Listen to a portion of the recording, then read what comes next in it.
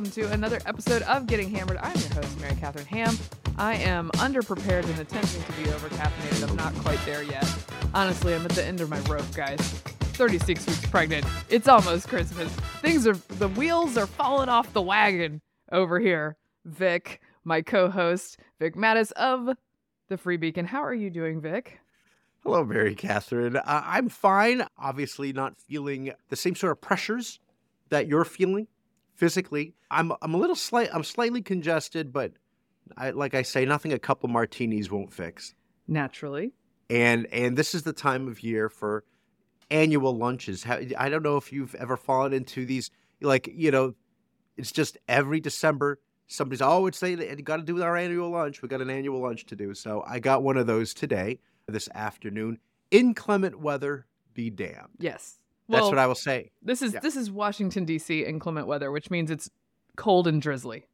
Yeah, shutdown. You have a government shutdown like it's March 2020 because it's drizzly. We discussed this yesterday because I thought we were going to come here in person. We weren't sure about the weather situation. It's right for listeners outside the Beltway where we are right now. The temperature is right on the border at 33 degrees. So you don't know if the rain's going to turn into a little sleety. Well, and let me just say that I am a giant coward about driving in wintry conditions. Is this a general Southern thing, meteorologically? No, it's actually not cowardice. It's like understanding your capabilities, which is that I'm not trained for this. I was never trained for this, and I have not taken the time to be trained with it. Once I moved to DC, which is the farthest north I've ever lived, it was like 10 years before I stopped using a Blockbuster card to clean my windshield. Like I'm not fit for this, okay? I had a light leather jacket for like 7 years living here, and then someone informed me that I would be warmer if I bought a warmer jacket.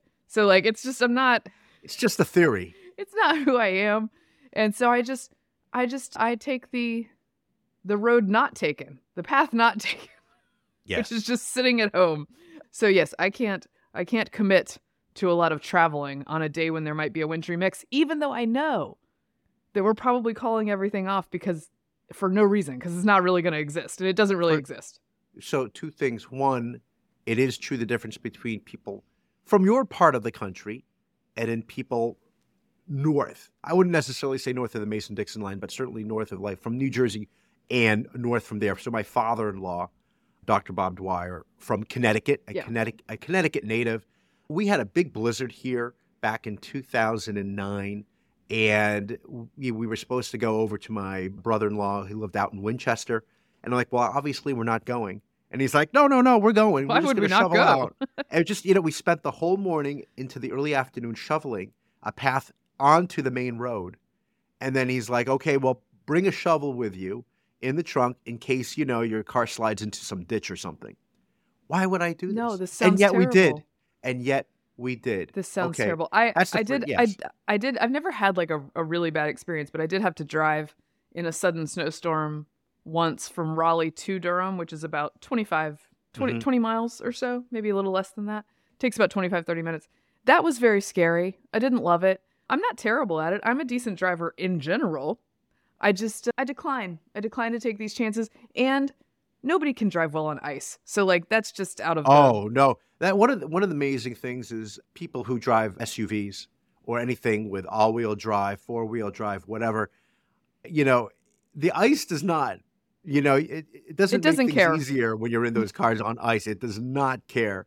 Well, that's one of the things too. I pride myself on knowing what the limitations of my car and myself are, and so I'm actually just helping by not being on the road because you don't want me to be one of those SUV drivers who thinks they can do whatever they want to do. And you're doing like 360s. That's not me. Although I did used to drive a little Volkswagen Bug, a 68 Bug, and those were great. Oh, really? Those are great in the snow because the weight is in the right place. So occasionally when North Carolina would have a big dumping of snow, which doesn't happen that often in Durham, my dad, who worked at the newspaper, and they have to get the paper out, would go around town and pick people up in the Bug because the Bug... That's so cool. The Bug was the best vehicle for this weather condition. And a bunch of people, they couldn't work remotely back then. So he'd pick up a bunch of people to put out the paper and drive them to the paper, and then they'd put the paper out. Were you sad to, I assume you traded it in, you sold it? That one got sold. People used to drive by our house and come and try to buy it from us because it was a real Volkswagen Yeah. Bug from like the 60s. Yeah, it was bright Is blue. something. It was gorgeous blue and shiny. It had a little metallic in Yeah. it. Beautiful. Had its problems. The brake line went one time while I was driving it. That was uncomfortable. It needed a lot of warming up, a lot of coaxing. My brother, who was 2 years younger than I was, hated that we drove this thing to school. It was so loud. There It's was very cool. no though. power steering. You know, it's Yeah. I really got I got a lot of practice. Maybe that's where the arm muscles originally came from. That was my original guns. my original guns. arm workout was driving Yeah. that 68 Bug. Now, it was a cool little car, but we did eventually sell it when my mom drove it for a while, and then we sold it. That's sad. Those are real cars, man. Yeah, it was. In German engineering, I won't go back into the genesis of the car, but I'm just going to say Yeah. German engineering. The trains Very run on good. time, and the Volkswagen They runs did. for a long time. They did. Now, I wanted to ask you, the second thing was, Yes. how are you? How are the kids? And did they get a 2-hour delay? We're good. We got a 1-hour delay. Oh, Going okay. rogue. That's chaos. It It's either two or it was chaos. closed. It was chaos, and drop off was chaos because when it's raining, everyone decides they can just stop wherever they want to drop kids off. And I'm like, no, you go to the normal place and the children walk in the rain. They're fine. So they're at school. And as a 36 weeks pregnant woman, I'm, of course, containing my emotions about people stopping in the wrong place really well, as you can imagine. You mean like the kiss and drop, as they call it? Yes. For the yes. Do you know my kid said one time when I was yelling at people from my car? She said, "Mom, can the other drivers listen to you when you say stuff like that?" They didn't know if I was actually communicating with them.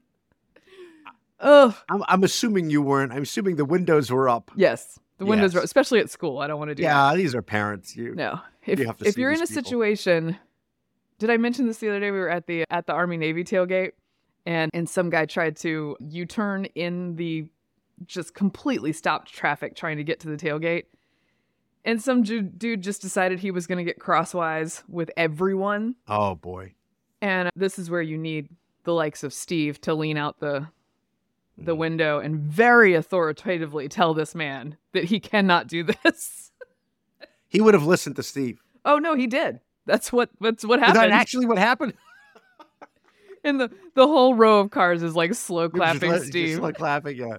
So he just got out of it. Did he point? Did he point Yeah, at guys? no, there was He said, aggressive you need to-" pointing and instructing Man. about which way he was allowed to drive. Wow. Okay, so back on the home front, I have given up on a dream. I think I mentioned I might. Which one? The wreaths are out. We're not doing outdoor wreaths. The wreaths are out, as in they're not outside the house. No, they're out, as in they're just out you're not doing it as an Okay. option. I'm not All right. doing it. It's okay. I investigated. I thought it would be easier. I guess people either don't have screens or they take their screens off and store them for a while they put the wreaths outside because our wreaths are Oh yeah, you can't because Right. how are you going to put like the suction cups on the screens or You whatever? can't do I that. don't know what you're doing. Yeah. and we don't have a sash that opens from the Yeah. top, so it's like it's a whole thing. And I was like, So you're doing what, You know what? candles? I was like, you know what? I don't care that much. It turns out, and so I got myself a new batch of candles, and they're on the windowsills, and it took like I don't know 17 minutes to set them up. So now I'm happy. You know what would be impressive is if you add actual candles. Well, that would be impressive, Vic. But okay. Not for Do my you- homeowner's insurance. I was going to say, do you remember? I mean, you would see pictures from like the olden days of Christmas trees with candles. Real candles on a It's Christmas on tree. a tree. I won't even do Really? I won't even do incandescent bulbs, which I had my whole childhood. Yeah, But no. I bought accidentally one incandescent string of lights and was like, I can't put these on a real tree. My anxiety will be through the roof. Unless you were sitting in front of the tree, right? That's it for you. Otherwise, But no. man, The LEDs. You should have seen the lights we had on our tree as children, man. Those things were burning up. They Yeah, were and- burning up.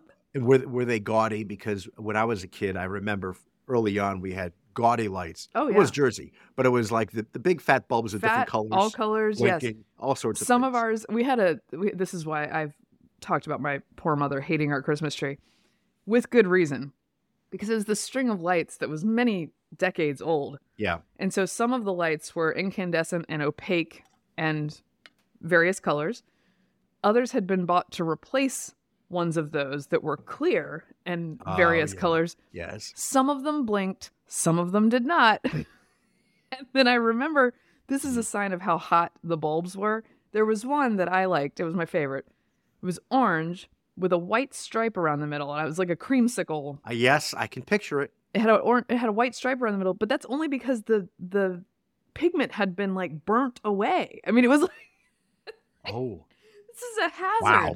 But I loved it. I loved it. I loved our ugly, ugly tree. Did I mention when Kate grew up, her mother, who so, prizes her tree, and it's a beautiful tree.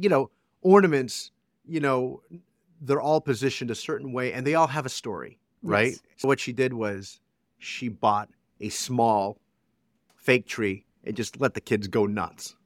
Just That's here what you go. you gotta do. Go crazy. Yeah. It's like okay, you guys Yeah. enjoy yourselves over Yeah. here. I think All right, I guess we're gonna do some news. We should do that. Yeah. We should do that. Just a quick note.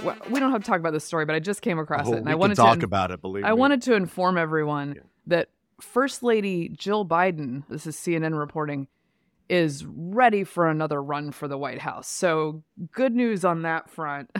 I just think it's funny that this is framed as the First Lady is ready, but the reason we're talking about this is not because that Biden needs to consult her and like have her support, but because like he needs her, I think, in some ways. Yeah, it's Yeah. good to know. It's Yeah. good to know that she's there for him. But look, I don't think this is just a moral support kind of thing, but it says that 7 people familiar with Jill Biden's thinking told CNN that her private conversations about another run now match her publicly enthusiastic persona, whereas in the fall she had been more skeptical. What's the headline? The doctor is in? Is that the No, headline? you know what's funny about this story What? actually? Doctor is not used in her title. That's very interesting. Are they going to get a complaint about that? Say what you will about Mehmet Oz as a candidate in Pennsylvania for the Senate seat. It would drive me nuts because there was a debate and they'd call him Mr. Oz. But then, but then the media would always refer to Dr. Jill. Yeah. Yeah. Well, I think I was a thoracic surgeon. Actually a surgeon, but Yeah, say what you will, but he was a thoracic surgeon. So I don't blame Biden at all for thinking, you know what, I'm going to have another go at it, and I'll be here till I'm about 86 or however old I'm going to be. No, and like we Because said, one of the benefits. midterms. Yeah, one of the benefits of the midterms is that he can very much make that argument. Like, I didn't mess this up. Look at this. I think the knives were out and the media was ready to turn. There were a bunch of different stories that came out in mainstream media just before Election Day talking about how bad things were getting. And suddenly, they're gone again. Yeah, he's not so bad, it turns out. Okay, let's move on to Sam Bankman-Fried. Sam Bankman-Fried arrested. I believe we talked about that on the show. Arrested, is in the Bahamas still at a Nassau jail, He is. awaiting a hearing in February for extradition. So he will be there for a while. He was denied bail in a very let me just give you the contrast here.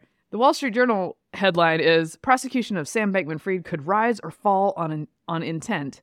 The New York Post headline: Sam Bankman-Fried's family reportedly called prison to request vegan meals. Yeah. I like to get that kind of variety in my coverage. Those are two very important stories. They're equally important. Equally especially important. to us and to our listeners. As our own Phil Caldwell reported yesterday, so the prison that Sam Bankman-Fried is being held in is called Fox Hill. It was notorious because of an expose from a couple of years back that basically said the place was infested with rats. Yep. Your bathroom is a bucket, and inmates were complaining of bed sores because there were no beds. Ooh. But the commissioner, Mr. Don Clear, says things are much better since that expose. And so we'll see what happens. But the whole thing about requesting the vegetarian or vegan meal, it reminded me of the poor Lisa Simpson when she tries to become a vegetarian. Yeah. And then she asks, Lunch Lady Doris, is there anything here without meat? And Lunch Lady Doris says, you could try the meatloaf. Okay. What are they serving there? It's not, it's going to be interesting if he can survive, shall we say, between now and February in these conditions. Yeah. Not good. But again, yeah. not going to be a fun run for him. His parents were in the courtroom, and apparently, from some reporting, his mother laughed when he was referred to as a fugitive, because that was their argument was, well, we can't give him bail because this guy's on the lam. She laughed. You know, his parents are both Stanford professors who are down there with him. They also took in money from this scheme, and they're sort of hovering over him during this process. Yeah, it's not going to be pretty for him. I wanted to run over some of the Wall Street Journal's explanation for how this might go down. If his case goes to trial, his lawyers are likely to make an argument basically that this was lack of oversight and bad decisions, but that he didn't know that he was committing wrongdoing. That has to be his only defense at this point. Well, and that's been his argument while he's talking to the press, right? He's like, well, you know, stuff happens. Yeah, that's right. So 2 things that come to my mind. One is the prosecution is correct. He could have hundreds of millions of dollars stashed anywhere. And you offer anybody, again, $10, $20 million, they can help you get out of the country. True. Yeah. And this happened with Carlos Ghosn, who was the former head of Nissan, and he was facing criminal prosecution in Japan. And he had a father-son military team. They were like Special Forces or Green Beret or something. They got him out and got him back to, I guess, Lebanon. Unfortunately, the father and son, they were in jail in Japan for doing that. But that's what they're worried about. The second thing is you're mentioning the parents, and they sort of laugh at the reference of him being a fugitive. Those parents, as you said, they're connected to him in his various real estate ventures with the multi-million-dollar condos. And the other thing is, one of the charges, according to the District of New York, is the campaign finance irregularities, so that he was using people to funnel illegal donations, campaign. Could those people also be his parents? Right? Could be, yeah. And they're talking, by the way, some of the reporting on this and rumors about this. This isn't all nailed down yet, and will be during an investigation and trial. But it's like many, many millions of dollars of fraudulently, like, FEC violating donations. Yeah. So we will presumably find out more about that. The part about where he's just a bad businessman and he couldn't know that any of this was bad. Right. I mean, my dude, you went to MIT. Like, yeah. I just, look, I'm as on board as anybody with the idea that, like, higher education is becoming more and more worthless and you're not really learning anything. Sure. But the son of Stanford professors who went to MIT, I think probably knew what was fraudulent and what was not. Yeah, I mean, this is like, you know, the former head of the Genovese crime family pretending to have dementia, and he had done it for decades, you know. But it was, you know, prosecution was always convinced that it was all an act and that he was in fact a mastermind, and that's how it went down, you know, where he ended up going to jail. I believe Elizabeth Holmes tried to make this argument as well, that she was just a well-intentioned but bad entrepreneur, and she had big dreams. Yeah, and those dreams fell short. But that didn't work for her, and she's in jail for 11 years. I have to say, the more I watch these fraud true crime shows on Netflix, I think we're not hard enough on fraudsters as a society. No. Is. I'm with it's you on crazy the short sentences these people get. I'm even the smallish time ones who take, you know, tens of thousands on hundreds of thousands of dollars from people. They ruin their lives, and then they're like in jail for 3 years. It's crazy. No. And you know what happens after that? Lecture circuit. You know, I mean, Catch Me If You Can. Yeah, no, you give speeches, or Jordan Belfort, right, and Wolf of Wall Street. You can get the best Spielberg movie of the last 20 years. Yeah, no, totally. I was thinking about so FTX has a new caretaker, John Ray, and he called this. He said, "This is, at the end of the day, this is just old-fashioned embezzlement. Yeah. That's all it is." It's not a very good one either, because they were using QuickBooks. You know, on their little Slack channel. I also read somewhere that one of their chat groups was called Wire Fraud. Yeah, that's right. That's right. So whole thing is... That is some Gen Z BS right there. Yeah, Don't name the group chat Wire Fraud, guys. It's a little too on the nose. Yeah. Even if it's ironic, don't do it. Even if it's ironic. We called it that because we knew it wasn't. The idea that he was taking the money from FTX, you know, investors' money, and putting it to shore up Alameda, but then he was borrowing from Alameda, and he is himself the CEO. So he's borrowing from himself, other people's money. It's, again, you can make the case, oh, he was just so caught up in this thing and he just knows so much about, he's a mathematics genius and everything. He went to MIT, but he's not Rain Man, right? No. If this was Dustin Hoffman, I could say, okay, fine. I'll give it, he didn't know what was happening. He can count all the matches in the matchbook, but he doesn't know what's happening.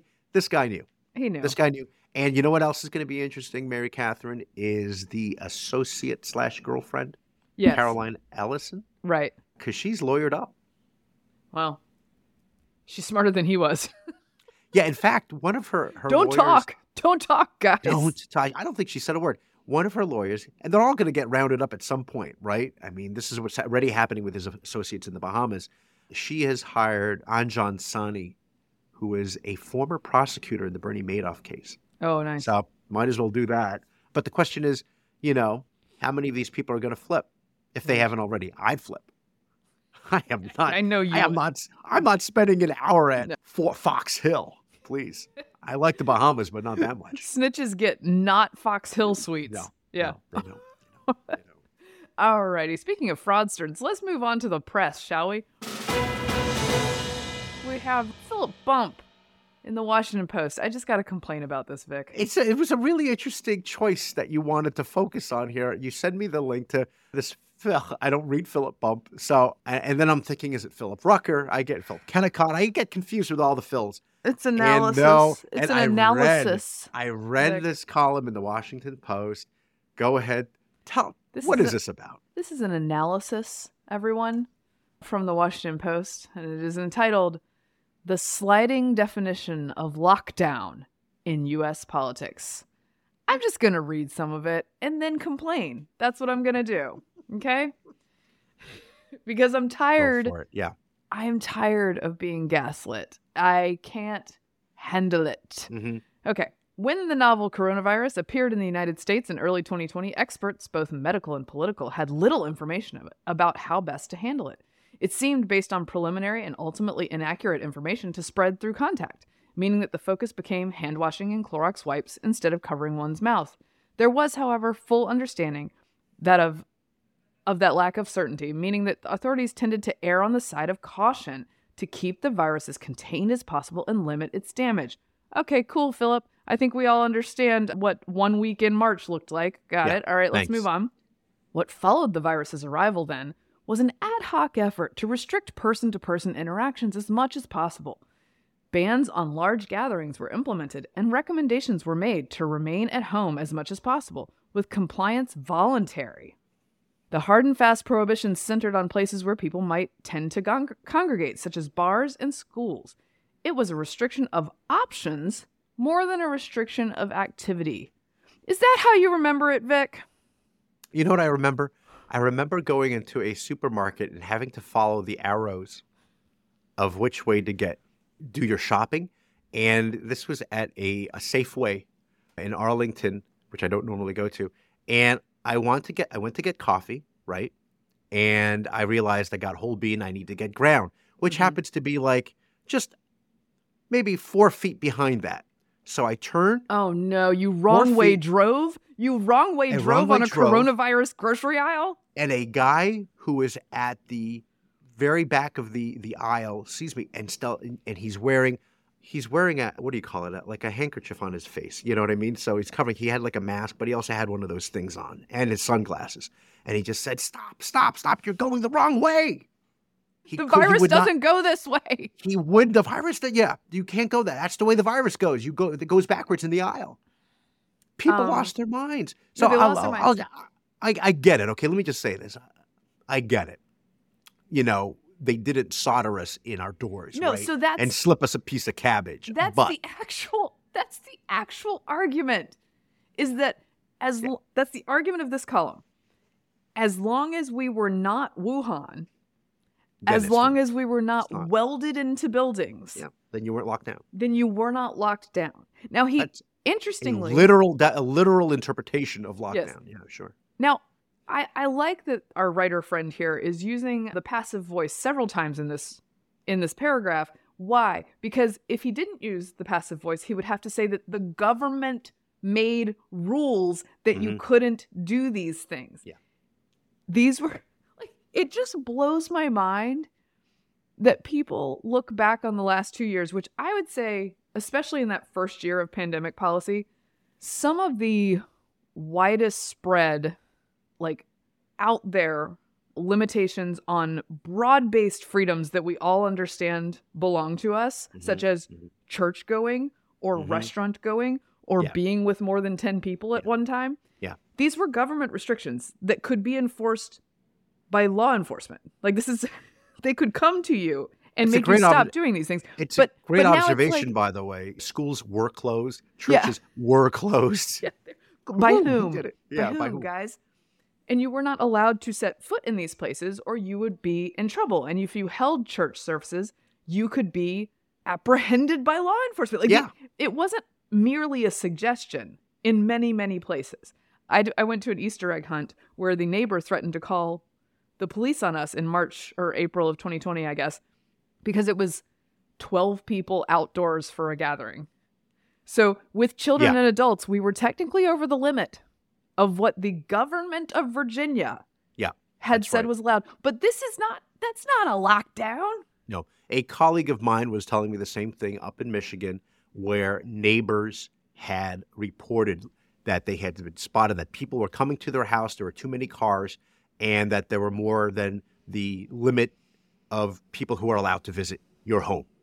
And neighbors are ratting out neighbors. Yeah. To the government. It's nothing like an authoritarian society, though. Don't worry, guys.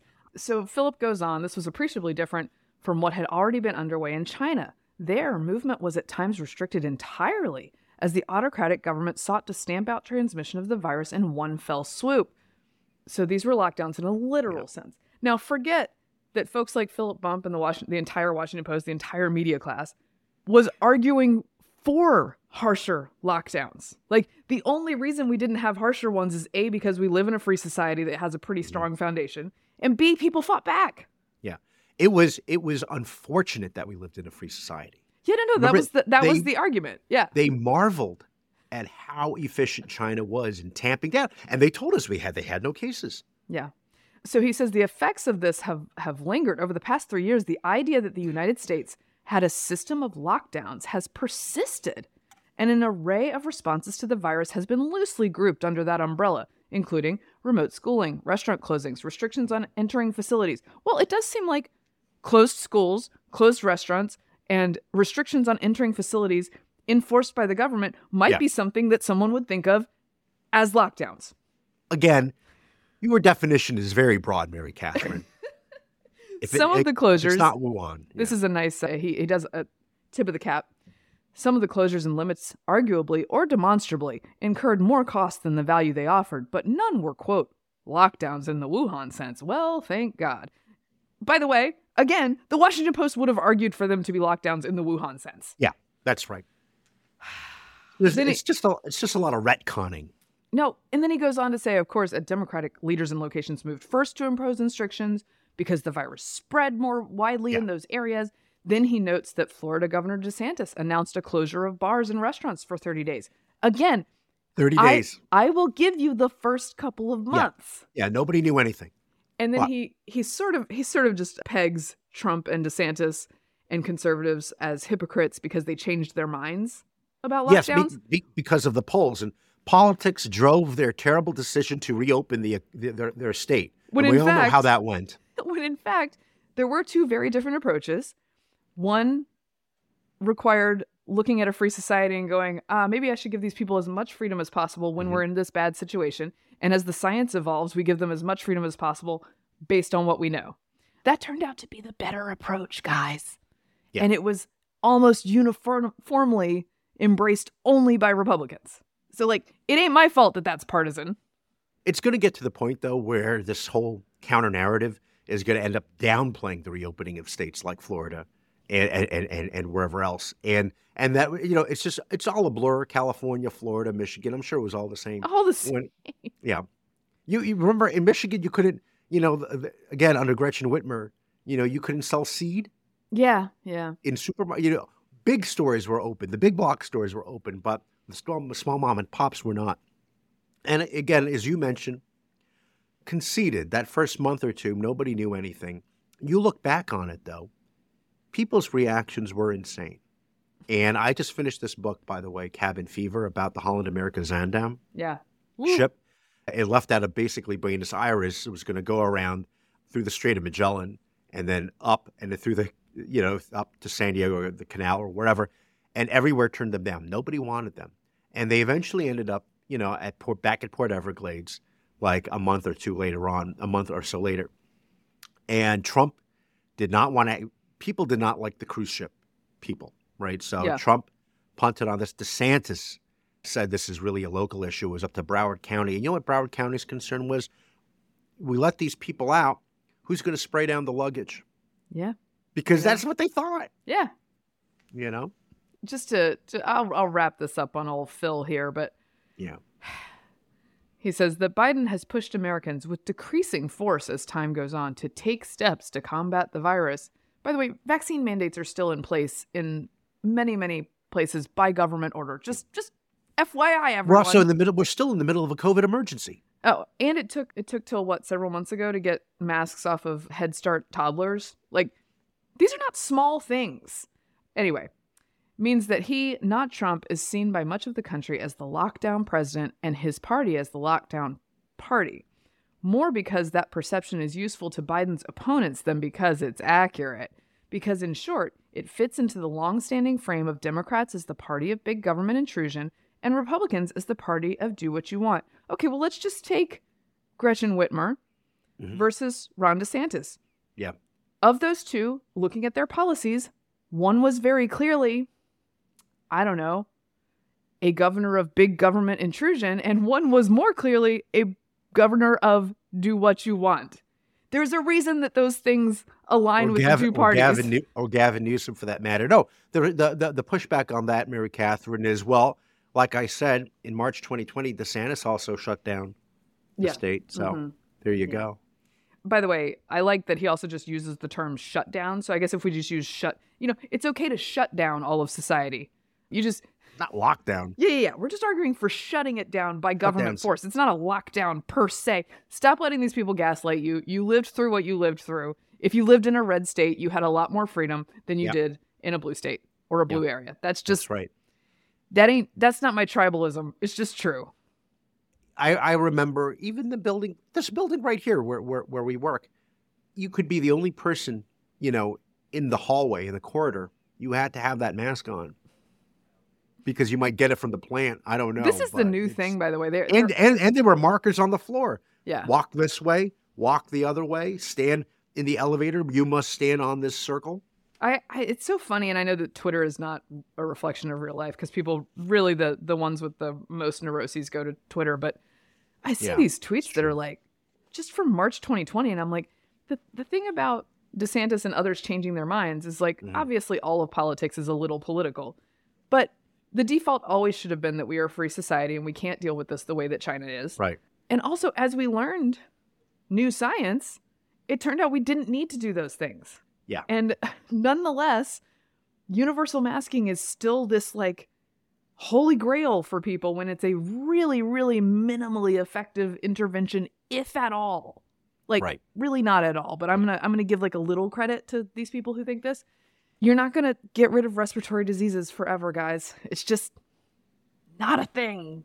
And shutting down, there you go, Philip. Shutting down society is not gonna make it happen. Well said. Anyway. Well said. That's analysis from the Washington Post, everyone. So Ruth Marcus in the Washington Post gave Brett Kavanaugh a hard time for attending an American Conservative Union Christmas party. Mm-hmm. Again, it's not like he's being invited to a bunch of other parties in Georgetown at these townhouses because she thinks, he really should get out more and not just be with his own people who agree with him. Why doesn't he go anywhere else? Why doesn't he go out to Busboys and Poets? I'm sure that would go over really well. It's such a great argument, right? She's like, this is the fact that we would inevitably, people like me at a party, liberals, would inevitably treat him like a piece of expletive the moment he walked in the door, and he won't come to those parties, which, by the way, we didn't invite him to, means it's just confirmation that he's a partisan actor. Yeah, It's all like, of them. it's like, he doesn't want to come to your Christmas party, and you don't want him at your Christmas party. And part of the reason he doesn't want to come to your Christmas party is because you hate him. I wrote. I had to write it down because I was going to forget. But again, think about Kirstjen Nielsen, the former head of Homeland Security under Trump. She went to MXDC, the restaurant, the Mexican restaurant in the city, and she got booed out of the place. She left. And then Red Hen in Virginia, where Sarah Huckabee Sanders went, and the owner refused her service. They said, we'll give her a glass of water, but otherwise we're not going to feed her because she's intolerant and we cannot, those people, we hate intolerant people. By the way, you're not allowed to eat here. Yeah. Well, and in order for you to become more tolerant, Vic, you have to go to the places where you'll be kicked out.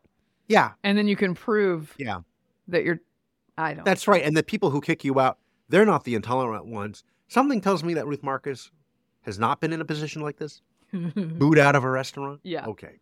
Also, you're not in charge of the people who are invited to a party that you might be at. Like, if you didn't write the guest list, you didn't write the guest list. So no, you'll show up. Anyway. Okay. Virginia Tech soccer player. I want to get to this story just because I increasingly, as a non-litigious person, I increasingly am of the mind that you got to sue the F out of these people, man. So a judge recently ruled that a former Virginia Tech women's soccer player can continue a lawsuit against her former coach after she was allegedly benched and pressured to leave the team for declining to kneel during a pregame social justice demonstration. She said this is Kirsten Henning was her name, who was a midfielder and defender from 2018 to 2020, and she often disagreed with her coach, Charles Chugger Adair, on political issues and differed from her teammates as well on things like their position on Black Lives Matter or social justice stuff. She explains that while she supports social justice and believes that Black Lives Matter, she does not support BLM, the organization, and its tactics and core tenets, including defunding the police.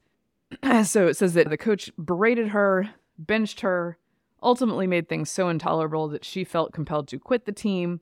She got a ton of playing time in her freshman and sophomore years, and then after she disagreed with the coach and didn't do the kneeling, she allegedly got much less. Well, she did get much less playing time. The question is why she got much less playing time. Down to like 5 minutes in one game from her former top lines of like 80 minutes a game. So that's quite a jump down. But it's a First Amendment issue, the court concludes, and so she can go forward with this. I'm going to say again, like you're saying, good for her. I hope she wins. But the bigger picture, of course, again, is just another classic example of political cowardice on the part of people in these positions of authority. So it's like it's easy. The easy way out is just to do what everyone wants you to do and force you to do something that you don't agree with. Do you remember in the summer, I guess, of 2020 into the fall or even after that, the protesters who marched through the city and they go past restaurants where people are dining outside al fresco because it's COVID. And they would say, stand up and raise your fists in solidarity. And the videos were horrendous because they would berate you if you sat down and did not agree with them. But the ones who stood up, they looked pathetic. No, I saw a woman weekly, like raising her arm in a fist with a frown on her face. Give me a break. It was very sad. I found those videos to be some of the more chilling ones of 2020, which is saying something.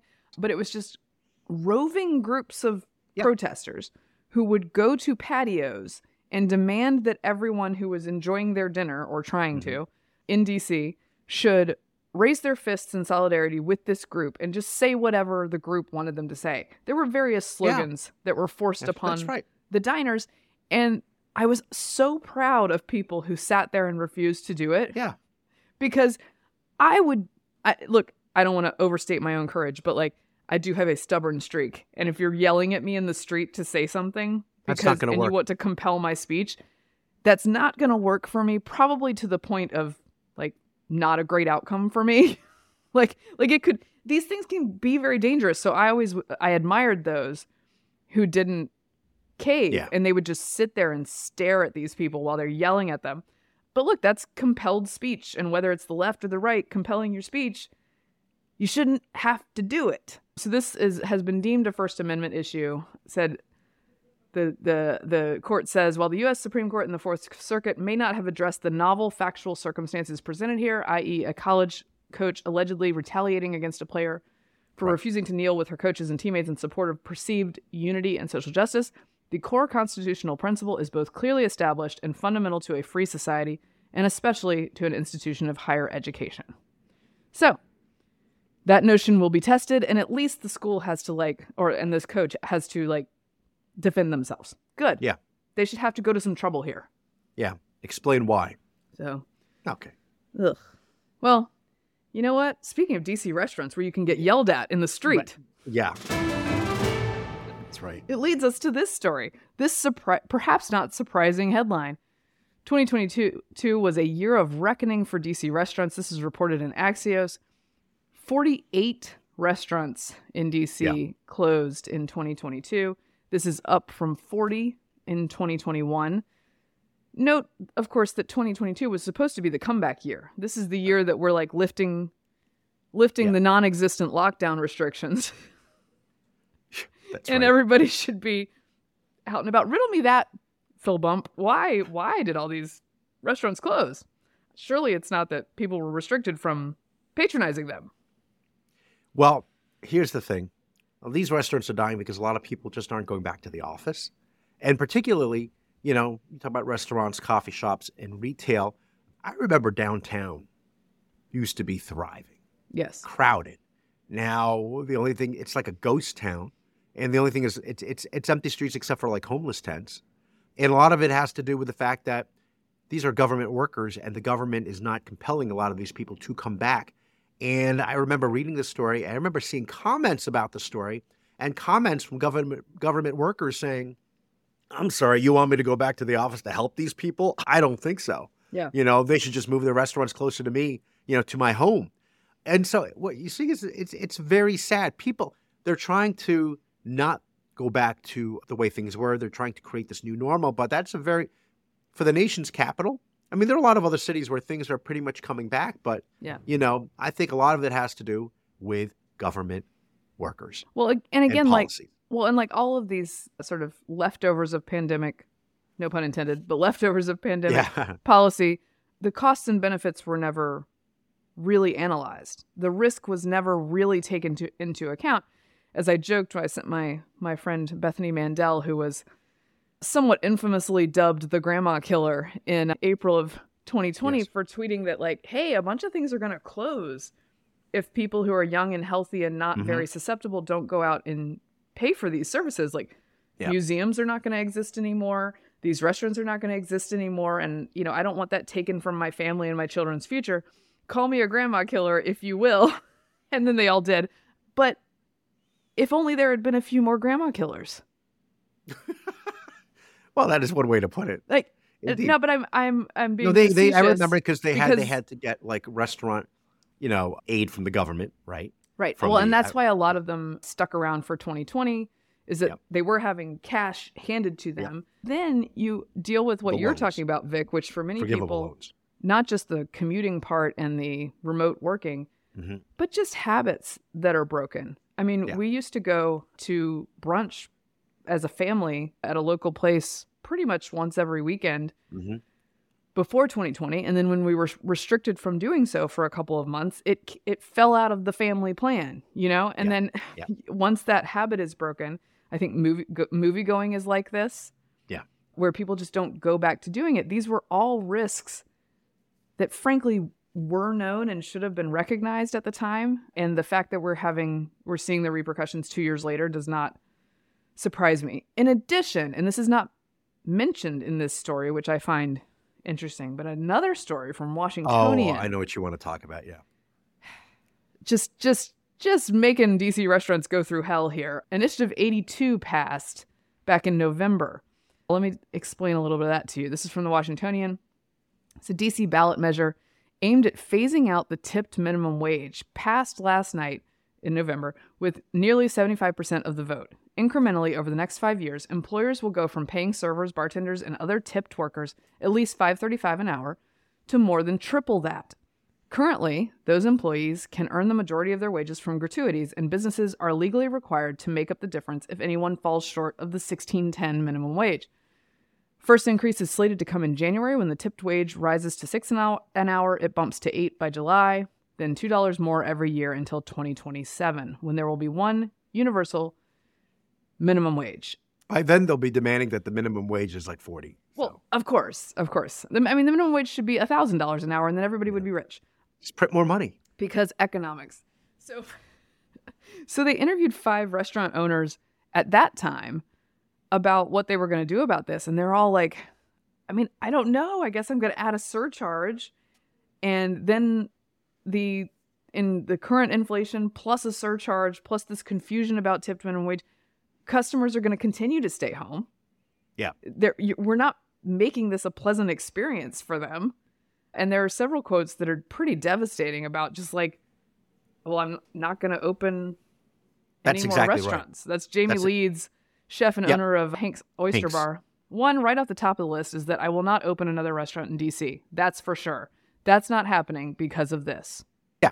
That, and of course, passing on the cost to the customer. Yeah. And of course, and for the customer, it's just confusion. So do we not tip the 20% or however much we tip anymore? That just seems weird. Well, that's what they were discussing is like, do we put a PSA on our restaurant menus that says like, you can take your tip down to 10% because we're already covering some of this? That just seems rude. Yeah. And then you feel like a jerk, right? Yeah. But at the end of the day, what it comes down to, as always, unintended consequences. That these people, the road to hell paved with good intentions and all, they just fail to game this out. Yeah. And so you're going to see what happens. It's just not, again, when I had my high school buddies were visiting town, they hadn't been here in many years. They wanted to hang out in D.C. I said, Don't do it, man. Don't do it. I said, come down to Old Town Alexandria. Everything's thriving. Everything is open. The places were packed, and it was great, and it was safe, and we had a great time. This is, by the way, the owner of Rasika and Annabelle. These are like very high-end restaurants. These interviews go all across the level of restaurant. Ashok Bajaj. Yes. Yeah. So he says you have 7 waiters, 7 support staff. It's an extra $300,000 a year plus payroll taxes, unemployment taxes, insurance. Do you really think the restaurant makes that much money to absorb that? Not mine. Everybody has to do a service charge. We did a few practices in the office, and we all think a 20% service charge may be the way to go. So sort of like going out for a large dinner with a large group and they add the gratuity already, except then you're going to add gratuity to that. Yeah, that's right. Really quickly, a quick anecdote. I had Ashok Bajaj, who owns the Bombay Club and all these places, originally from India, started in London and then came to the United States. So great. My favorite quote from him is, because he owns like several hundred suits. Every day he wears a suit. And he was once asked, well, do you ever wear a T-shirt? And he said, of course, like a collared shirt, like a polo shirt. I'll wear that on the weekend. He doesn't know what a T-shirt is. No. And so they said, no, like a non-collared shirt. And he just goes, oh, no. Like, no, why would I do that? That makes no sense. Who am I? He's a great guy. Who am I, Sam Bankman-Fried? Yeah, that's right. That's right. Okay. Everyone do their part to help restaurants. I'm doing my part in about 30 minutes. Yes, there you go. So there you go. Go ahead, Mary Catherine. You're going to say something. Yeah, this is, by the way, we have to get at some point also to the Venmo taxing situation, but I love the unintended consequences or the unadvertised consequences of all these policies is just that like little guys are going to suffer. Like smaller businesses, things that you love, people who do $600 of transactions on Venmo, the well-meaning libs among us are going to get ya. And this is how they're doing it. So we'll talk more about that. Trust no one but us. Go ahead, Vic. What a great way to end the show. That wraps up another edition of Getting Hammered. Remember, you can subscribe to us on iTunes, Google Play, and Stitcher. And you can follow me on Twitter at Victorina Mattis. I am at MK Hammer pretty much everywhere. At MK Hammer Time on Instagram. Thanks for being with us. Oh, for when I have this baby, please email us hammered@nebulouspodcasts.com. And tell us your favorite moments from the year. If you have things that you remember, rants that you love, send them our way. And we'll put them together maybe for a end of year best of for when I'm out with this baby for whatever amount of time I'm doing that. We'll keep you posted. This has been a Nebulous Media podcast.